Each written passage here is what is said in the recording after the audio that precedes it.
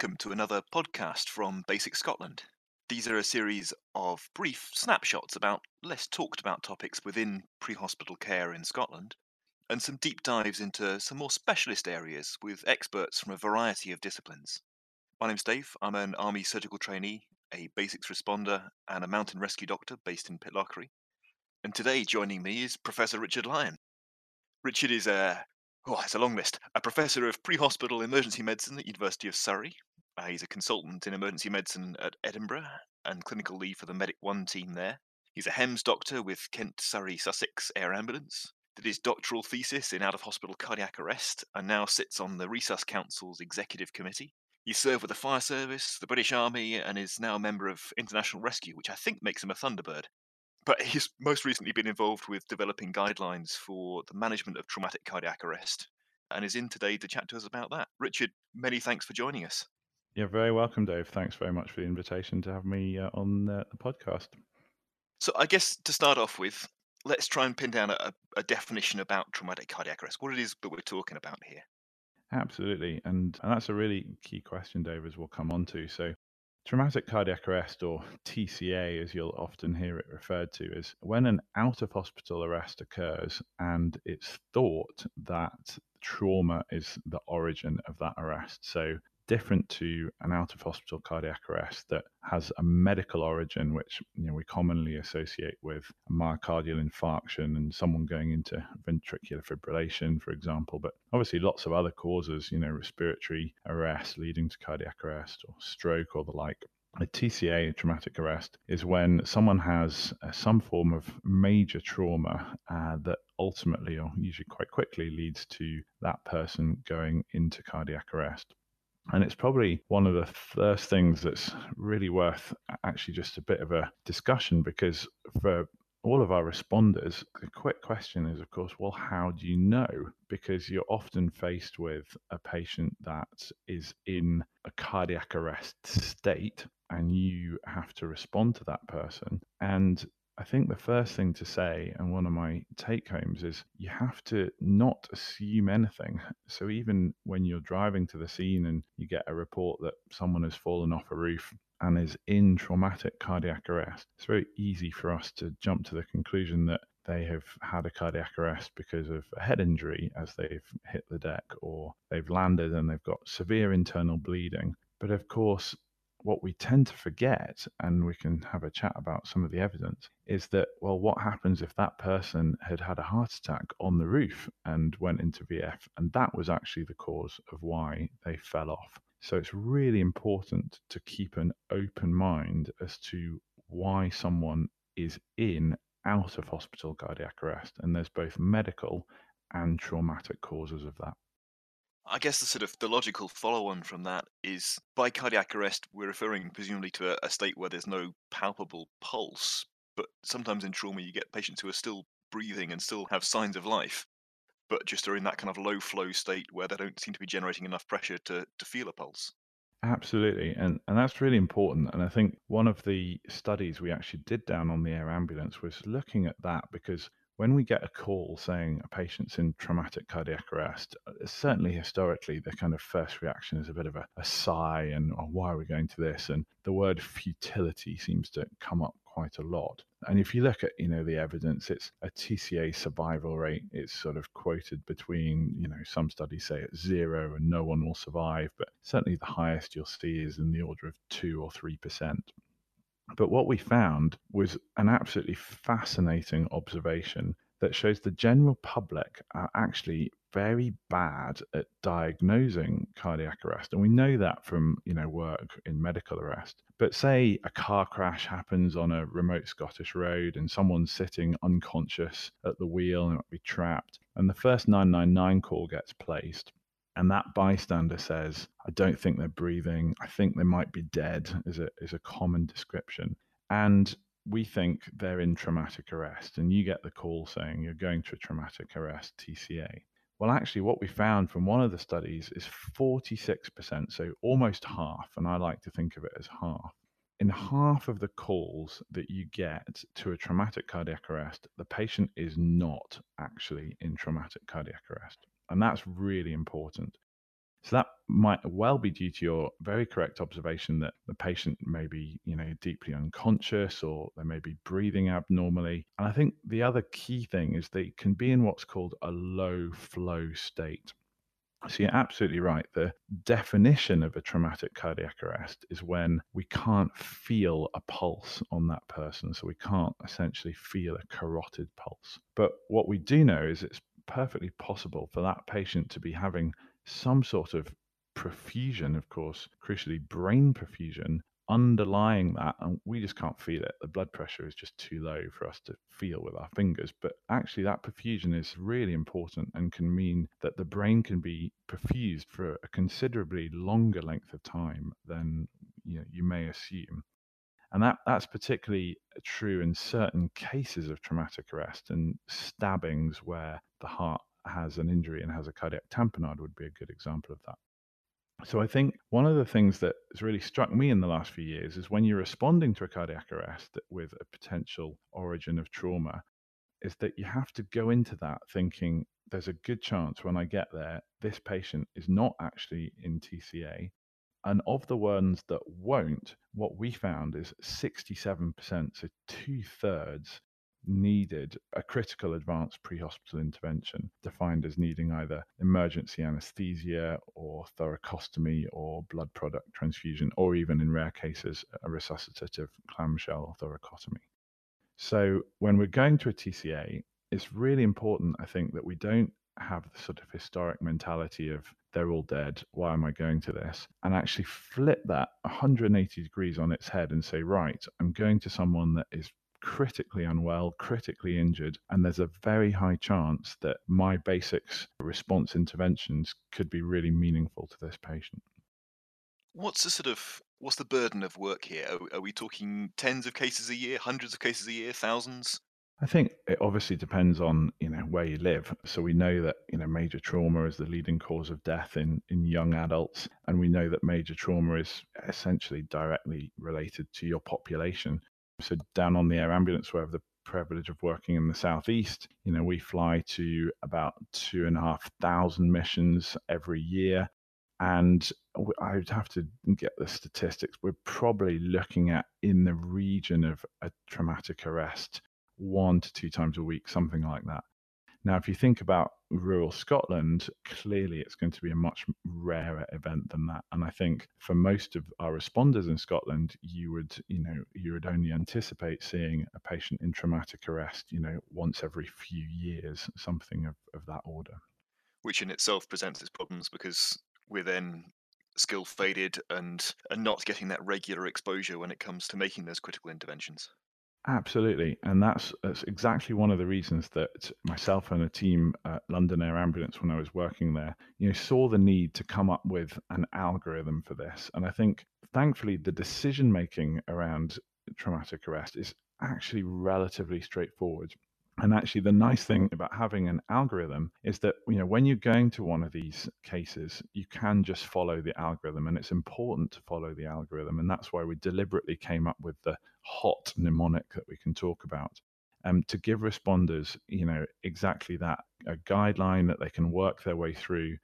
And importantly, it can be applied not just to the patient in cardiac arrest, but also someone in a peri-arrest state, which is, essentially even better if they've not yet arrested. And by employing the hot algorithm, hopefully we can prevent them from going into cardiac arrest and subsequently dying. Just before we dive into the algorithm itself, I want to just pick your brains on the rationale behind why we're managing this differently from any other arrest. You identified the differences between medical arrests and traumatic cardiac arrests, but why the difference in management? Absolutely. So I think just to round off that first discussion about the medical bit, what we've seen and what we've seen from studies we've done is that around about 10% of patients, if we go back to the guy that fell off the roof, will have a medical cause. So it's just worth having, that sort of seed in your mind that could this be a medical cause? So that's really important, because what we don't want to miss is the patient that is there lying there in cardiac arrest and actually just needs a shock from a defibrillator, because then they're in a shockable rhythm.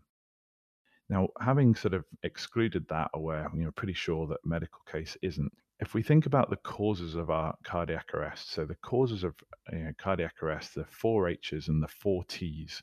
Every patient goes into a cardiac arrest as a result of an H or a T. And we boil that down into trauma, we're really left with three causes in terms of the pathophysiology as to why the heart arrests in trauma. And that's the basis of the HOT algorithm. So hypovolemia, oxygenation or hypoxia, and tension pneumothorax.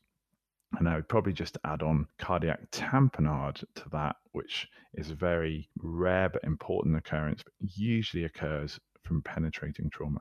So just to kind of go through some of those, hypovolemia and hypoxia are clearly the biggest in trauma.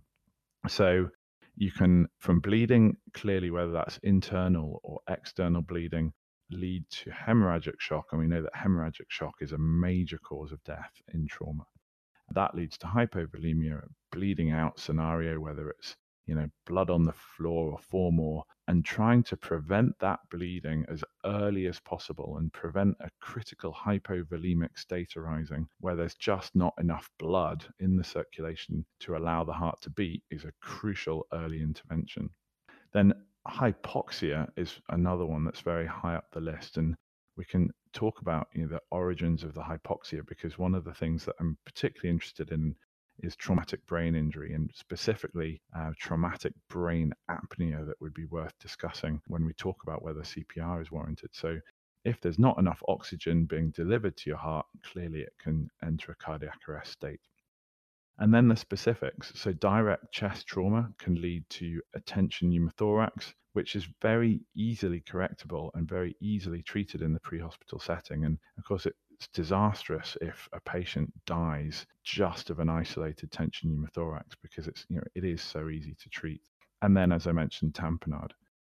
So when we're going to a traumatic arrest, in some ways it's much more straightforward than a medical arrest, where we have to work through lots of differentials and consider lots of causes as to why that patient is in arrest. And in trauma, we can really hone it down quite quickly to hypovolemia, hypoxia, tension pneumothorax, and tamponade.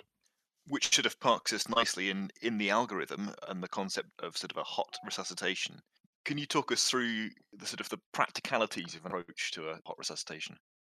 So, when you're faced with a trauma patient who's in cardiac arrest or peri-arrest, the first thing that it's important to just ask yourself is, do they have penetrating trauma to the chest or torso, essentially?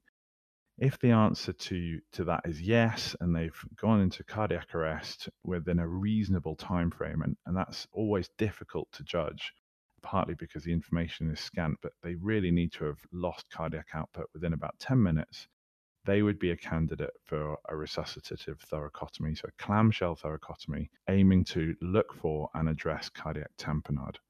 So that's the first question, is to sort of very quickly run through, and it's quite binary because it's pretty obvious as to whether a patient has been stabbed or not. You usually get that from the history. But what I would just ask is, you just need to think, when you get there, if there's reports they've been stabbed, it's really important that you look at that patient, from head to toe, including their back, and just try and work out where those penetrating wounds are and whether they would be a candidate for a thoracotomy.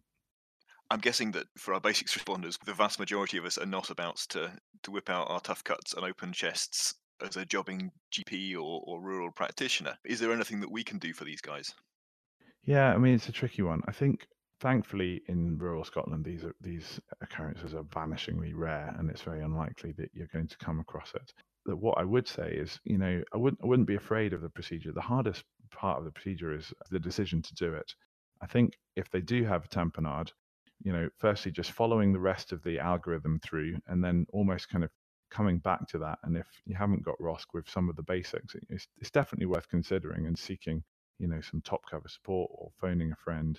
I certainly wouldn't rule out doing it, because it can be an absolutely life-saving procedure. But I think actually just having, the hot algorithm at the front of your mind, and if there's, you're not sure, or, you just want to sort of, park that for a second because you're not trained to do it, there's certainly an awful lot, you can do in terms of hopefully gaining a ROSC on this person. So the next part of the algorithm is just to think about that medical cause as we've discussed, and just think, do we need to quickly check whether we need to do a heart rhythm? But I would not routinely, as a matter of course, start checking the heart rhythm at this stage, because it's going to delay things. The next step is to try and simultaneously address the hot aspects. So we're simultaneously trying to address the hypovolemia, the oxygenation, and the tension. So what does that mean practically? Well, we just take each of those in turn. So how do we address hypovolemia? Well, any external hemorrhage should be immediately controlled. And that's usually quite obvious because you can see the bleeding. And this stage, if it's that critical, a tourniquet should be applied if the bleeding is on a limb, or a trauma dressing should be applied on the torso, or direct pressure, whatever you can essentially to immediately stem that bleeding.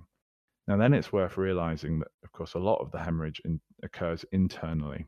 So, for example, any major trauma should have a pelvic splint applied as soon as possible as part of your HOT algorithm. And what that does is reduce the volume of the pelvis, and it reduces the bleeding into the pelvis. Again, a quick look should tell you is if any of the long bones, so particularly a humerus or a femur, is fractured, because a displaced humeral or femoral fracture can have significant bleeding around it. And just reducing those limbs, very practically pulling those limbs out to length, so getting someone to hold onto the ankle and pull the leg straight, is what should happen. And ideally, that should be delegated to someone else. So you, as the responder, are going to have to do a few more medical interventions. So if you can, ask a police officer or fireman or even a bystander just to pull on the broken leg and reduce a femoral fracture, that's important. Now, as part of hypovolemia, of course, we want to try and get intravenous or intraosseous access. I would say in the TCA state, actually just need speed as of the essence. So usually an intraosseous needle is the way to go. And placing the intraosseous needle in the humeral head is probably beneficial because it's obviously closer to the heart. It can deliver fluid directly into the central circulation. The risk is putting it down into a leg is that, there may be fractures in the way and bleeding may be occurring intra-abdominally, and actually the fluid that you're giving into a leg could, just be, exsanguinating without actually getting to where it needs to go. So the key points about addressing the hypovolemia are: control the hemorrhage, place a pelvic splint, reduce any fractures that you see are visible, and gain intravenous intraosseous access, and then think about giving a fluid bolus. Then the next part is the oxygenation. So clearly, in the first sentence, we want to give oxygen, and in trauma, and especially in TCA, we want to give as much oxygen as we can. Now, in the patient that is truly in TCA, actually securing an airway and placing a supraglottic, putting an eye gel down, probably the best way to do that. Wouldn't necessarily say that intubation is needed straight away. Obviously, that's a technical skill. It takes a bit of time. You need to set up a kit dump. Just putting the eye gel straight in, connecting it to a bag valve mask, and starting to ventilate that patient is absolutely fine. And of course, very quick. And again, once that's in, that can quite nicely be delegated to someone else. So put the eye gel in yourself, connect up the bag valve mask, turn on the oxygen, and then ask someone to squeeze the bag. And then the last part, the tension pneumothorax, is about definitively excluding the fact that the patient could have a tension. And in the traumatic arrest state, it can be quite difficult to, accurately diagnose that. And as we mentioned before, the last thing we want to do is miss it and have someone die of an unrecognized tension. So this is where, as a responder, you're probably going to be doing the most sort of advanced intervention, and that just put 2 needles into the patient's chest, as if you're doing a needle chest decompression in the midclavicular line in the second intercostal space. Or if you've been trained and are happy to do a thoracostomy, a small open incision in the fifth intercostal space in the mid-axillary line, just as you would be doing to insert a chest drain, is better. It's better because it has a much higher incidence of working. Needles tend to get blocked and kink, and actually in about half of cases, the needles just aren't long enough to reach the pleural space. So doing thoracostomy is preferable because it allows you just to put a finger into the pleural space, into the chest cavity, and make a definitive hole and check the status of the lungs. Is the lung up? Is the lung down? And that guarantees that any tensioned air is allowed to come out and relieves any tension. And we've definitively ruled that out as a cause. And I think one of the nice things about the HOT algorithm is one, it's relatively straightforward to implement. It's just about working through those steps I discussed. You do need to rattle through them as quickly as possible. And one of the questions that often comes up is around chest compressions. And it's not possible, obviously, to continue chest compressions whilst undertaking some of these procedures, particularly things like thoracostomies, and that you're better off just pausing the chest compressions because you think chest compressions alone are not going to get a ROSC in these patients to complete the HOT interventions. And it's very, what I call, bandwidth liberating to have done it, because now you can definitively say, well, we've done as much as we can to address these HOT causes before going on to think about, what steps next. It's going to be 3 minutes of pretty frenetic activity. So once you've addressed your hot resuscitation, and you get to that kind of awkward moment where you think, right, okay, that's me at the end of all the hot stuff, fluids going in, I've controlled bleeding internally and externally, provided oxygenation down a sort of half decent airway, and I've put a finger on each side of the chest. That question of CPR comes up again. Is it worth starting CPR in these guys? Yeah, absolutely. And I think if you're in doubt about what to do next, just start CPR again. And I think a lot of the anxiety around doing CPR in these patients is around doing CPR on patients who are massively hypovolemic and compressing a heart that is essentially empty and doing damage. Now, these patients we know have the poorest chance of outcome. So in the pre-hospital setting, if you have had a cardiac arrest that's due to hypovolemia, particularly for our responders who are not going to have immediate access to blood products, the outcome is going to be universally, fatal for these patients that have actually bled out. Now, a large proportion of patients who have a traumatic arrest, I think, will have done so because of a condition called traumatic brain apnea. And I think this is under recognized, certainly underreported, and very likely to be seen by our responders. So, a classic example would be a motorcyclist on a remote or rural Scottish road comes off his bike at high speed and hits his head. Now, what we know is that head injury can cause respiratory arrest and can certainly lead to cardiac arrest. And it's not immediately going to be clear when you get to the scene of that motorcyclist what's caused it. So you quite rightly go through your HOT algorithm. You might not identify any significant injuries, and you may just want to check he's clearly not, had a VF arrest at the wheel of his motorbike. But actually, what that patient needs, having secured his airway and given him some oxygen, is he needs chest compressions. He needs that oxygen to be delivered to his brain. He needs to have his brain perfused again with oxygenated blood, and that may well get a ROSC. And these patients have a very good chance of making a meaningful recovery. And that's why, if you come across someone like this, actually doing CPR, just basic, mouth to mouth CPR, has a very good chance of a good outcome. So I'd say, if in doubt, just do chest compressions and stick to your usual practice, having completed the HOT interventions, and you won't go wrong doing that. I think if you have a bit more time, a bit more experience, and you can think, right, what is the likely cause of this arrest? And can I address things further? That may lead to subtly different practice. So, for example, if a red trauma team arrive, so if the helicopter arrives from Glasgow, or you interact with Taso Trauma Team or Medic One, they may well transiently pause chest compressions to load that patient up with a blood transfusion, get that heart filled up again before doing CPR. And that's really the origin of the sort of, debate and anxiety around chest compressions in traumatic arrest. It's all around the hypovolemic patient. But as I said, there's very good reason to do it on other patients. So if in doubt, don't be afraid to resume normal CPR. I guess particularly given our kind of audience of predominantly rural practitioners in Scotland, the timelines mean that outcomes for these guys are not going to be fantastic.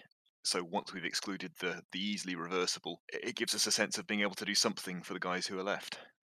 No, absolutely. And that's really important. And we have to also remember our colleagues in the Scottish Ambulance Service, particularly in the remote and rural areas, will probably never have seen one of these cases before. And it's an awkward feeling, I have to say, to not be doing CPR, because it's not something we're used to. And it has to be done, very carefully in terms of decision making. So I think the take home for me is do what you would normally do in terms of a medical resuscitation, but overlay that with just getting your hot interventions done, and a small pause in CPR to do that is absolutely worthwhile. And what we're hoping for in remote and rural Scotland is that the patient has one of those immediately addressable, reversible causes. So, has a tension that we get release on, or has a traumatic brain apnea that when the brain gets some oxygen again, the heart kicks in.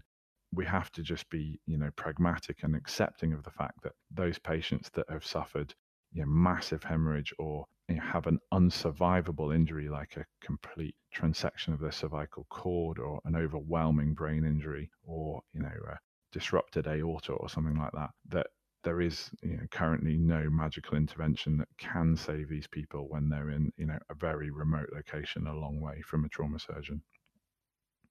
So let's take the best case scenario first. We do our hot interventions, we maybe give them a cycle or two of CPR, and then we get signs of life. Without sort of disappearing into full post-ROS care, is there anything extra we need to do with these folk?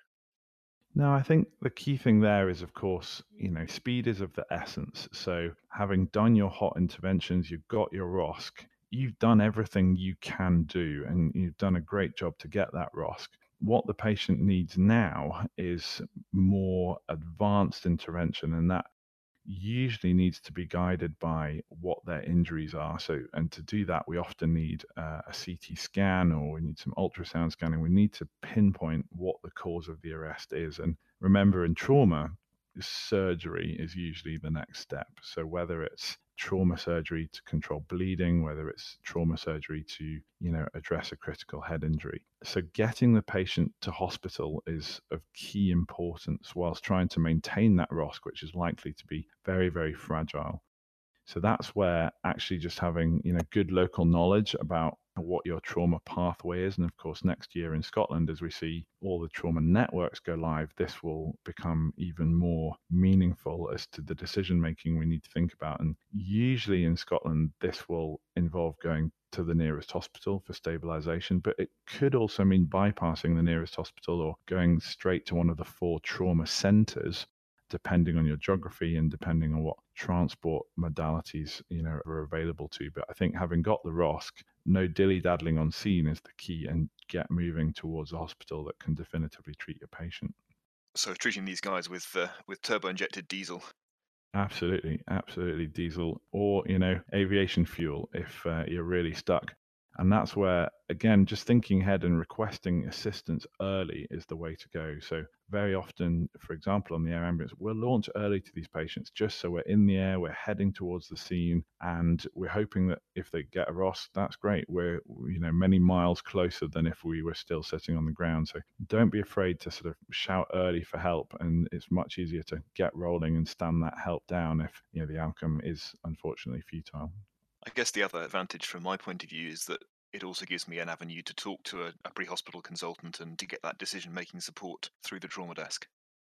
Yeah, absolutely. And that's really important as well, because if you think about the 4 trauma centers that, we'll be going to, trying to make an early decision about where to get these patients is really important. So clearly the bleeding patient that is very fragile just needs blood product transfusion and needs to get to a surgeon as quickly as possible. On the other side, the motorcyclist that we went to that had the isolated traumatic brain injury that is now breathing again may well be quite stable from a cardiovascular point of view, and numbers on your monitor may all look not too bad, and actually that patient might not be quite as time critical in terms of needing surgery and blood, but would be much better off managed in a neurosurgical center. And you may well elect to bypass the local hospital and continue on to Aberdeen, Edinburgh, Glasgow, Dundee for earlier neurosurgical intervention. So absolutely, speaking to trauma desk, having a conversation with a top cover consultant, where to go and how to get there is a very good idea, Dave.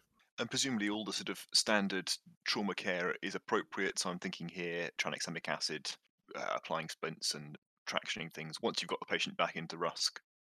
Yeah, absolutely. And I think what I tend to do is just kind of revisit that hot algorithm. So making sure that you're still maintaining that oxygenation. If there's any doubt about the tension, remember thoracostomies can be refingered. Now is the time to do a quick secondary survey and make sure that you've splintered fractures that you've missed. Absolutely, get your tranexamic acid in as quickly as possible. And then remember packaging that patient up. So I tend to like to think of these patients as like broken eggs and that you need to be treating them very gingerly. So particularly when it comes to bleeding, the first clot is the best clot. And what we don't want to be doing is handling these patients roughly and making that, clot fling off and for the bleeding to start. So making sure they're packaged skin to scoop, making sure that you've got everything splintered. And then, of course, crucially, especially important for Scotland, is keeping them warm. So we know that patients that get cold, hypothermia directly contributes to coagulopathy. So actually, once you've got your ROS, done your interventions, get them packaged up quickly, skin to scoop, get them in an ambulance, get the heating on, get them covered up with as many blankets as you can, and try and maintain that body temperature because they get very cold very, very quickly. Okay, let's come back to our trauma patient, and this time we've completed our hot interventions, and there's been no change. Is there any value now in looking at putting on your pads and having a look at rhythm? Is there anything else that we can use to start to make decisions about futility and when we might consider stopping? Yeah, absolutely. And I think, the decision to stop is obviously a very hard one. And in TCA, it's a common one. And I think our role as responders is actually to take sort of charge of that decision making process. And again, seeking top cover support is absolutely fine. But certainly our colleagues in the ambulance service will not be used to having to make that decision. And what we don't want to do is, subject the patient and the crew to a long journey with potentially ongoing CPR to a hospital when the case is clearly futile, because that is, not good for anyone and can put the crew at risk. So, having completed your hot algorithm and maybe started CPR, you've bought yourself a little bit of time now to think, right, hopefully, what is the cause of this or what pathology are we dealing with? I think putting the pads on can be helpful at this stage because certainly I like to think of, a heart that is asystolic and a heart that has been asystolic for a considerable time. The outcome is even poorer than of any of the other heart rhythms. So certainly asystole is a very bad prognostic sign, and I always feel a bit more comfortable in sort of calling the asystolic patient because it's pretty clear. Certainly the VF we've mentioned, and you would get on and start shocking the patient. The slightly tricky one is the PEA, and I like to think of PEA as a heart that's trying to live and it's just not generating a pulse. And that's where, if you see the PEA, I think, well, right, what else can we do having done the hot algorithm? And I might at this point think about giving the fluid bolus over the next few minutes, even if it's just crystalloid, to see if that makes a difference. But actually just sort of watching that rhythm, and certainly the PEA that is slowing down and is becoming agonal is a poor prognostic indicator. I think another very useful thing to think about at this stage is to put on end tidal. So actually put the capnograph on the iGel, wire it up to the monitor, the ambulance service monitor, and see what the end tidal carbon dioxide reading is. And again, this is quite useful in terms of just guiding things. So, if you've got an end tidal that is very low, so certainly less than 2 and definitely less than 1, the outcome is usually quite sort of futile there. You've got, even with CPR, generating such poor cardiac output, poor delivery of gas to the tissues. That's another sign that things are probably not going to end well. And I think one of the things I think is really important here is kind of forecasting. So not being in a rush to say, right, the patient's dead and looking at a clock and noting the time. What I'll often say is, right, we've done our hot interventions. We're going to give some TXA for what it's worth, even in arrest. We're going to give a couple of liters of fluid. We're going to look at their heart rhythm. If we've got an ultrasound, if we're trained to do that, might have a quick look at the heart of the ultrasound. And actually, if we have not got a ROSC in 2 or 3 cycles of CPR, at that point, I think we should terminate the resuscitation. And then everyone is on the same page. And you've got just a sort of a few minutes of team buy-in and team thought to think about, is there anything else that you should do? Maybe using that time to speak to top cover to say you've done everything. And then importantly, not being afraid to say, right, we have done everything. You've consulted with the team. You've made sure that every intervention has been done. You've got all the information that you can. And then terminating the resuscitation at that point, in the interest of the patient and all the rescuers concerned. I think one thing that I've changed in my practice over the last year or two is that I've sort of put my hands up and said, I just can't remember everything in these situations, and have started to generate my own little checklists and tick lists. So I carry one for traumatic cardiac arrest and have used it a couple of times now, just to make sure that I've ticked all of my boxes and that I've covered everything. Yeah, absolutely. And I think I tend to just keep it really simple. I just tend to keep it to the hot algorithm. Have we addressed every bit of the hypovolemia? Have I given them oxygen? Am I sure they've got the airway in the right place? And have I definitively excluded that tension? And then have I checked their rhythm? Have we, given them every intervention that we can? With the only additional one after that is really the fluid. And if you've done all of those things and you've still not got a ROSC, there really is nothing else that you're going to be able to do.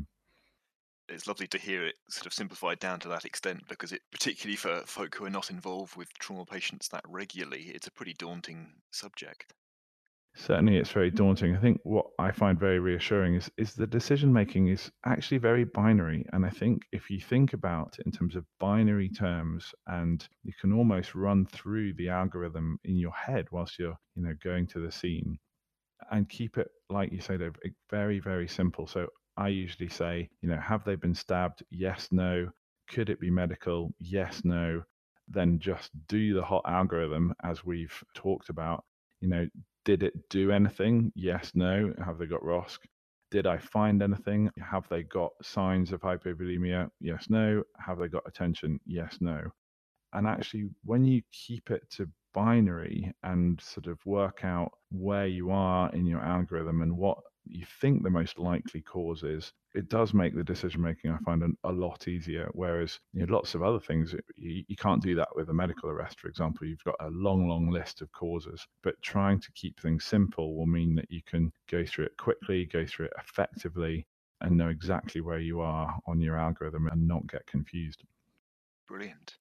We've been getting all of our presenters to give us 3 top tips for basic responders to take away with them to kind of summarize what they've been talking about.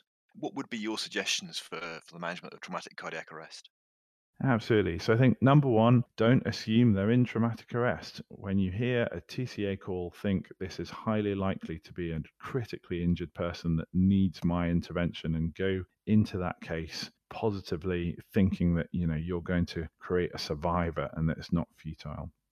Number two would be know the hot algorithm, know it well, know it inside out, practice it, and just stick to the addressing the hot reversible causes quickly, simultaneously, as rapidly and effectively as you can. And thirdly, just remember the possibility that it's a medical origin. So remember, 10% of these cases actually could have a medical cause. And just don't forget to check that they're not in VF and might just need a shock. And that might be getting either ROSC. So don't assume it's always trauma in origin, could well be medical. Richard, that's fantastic. Thank you so much for coming on to chat to us and sharing with us, that wealth of experience and really simplifying, as I say, what is quite an intimidating subject down to its key components.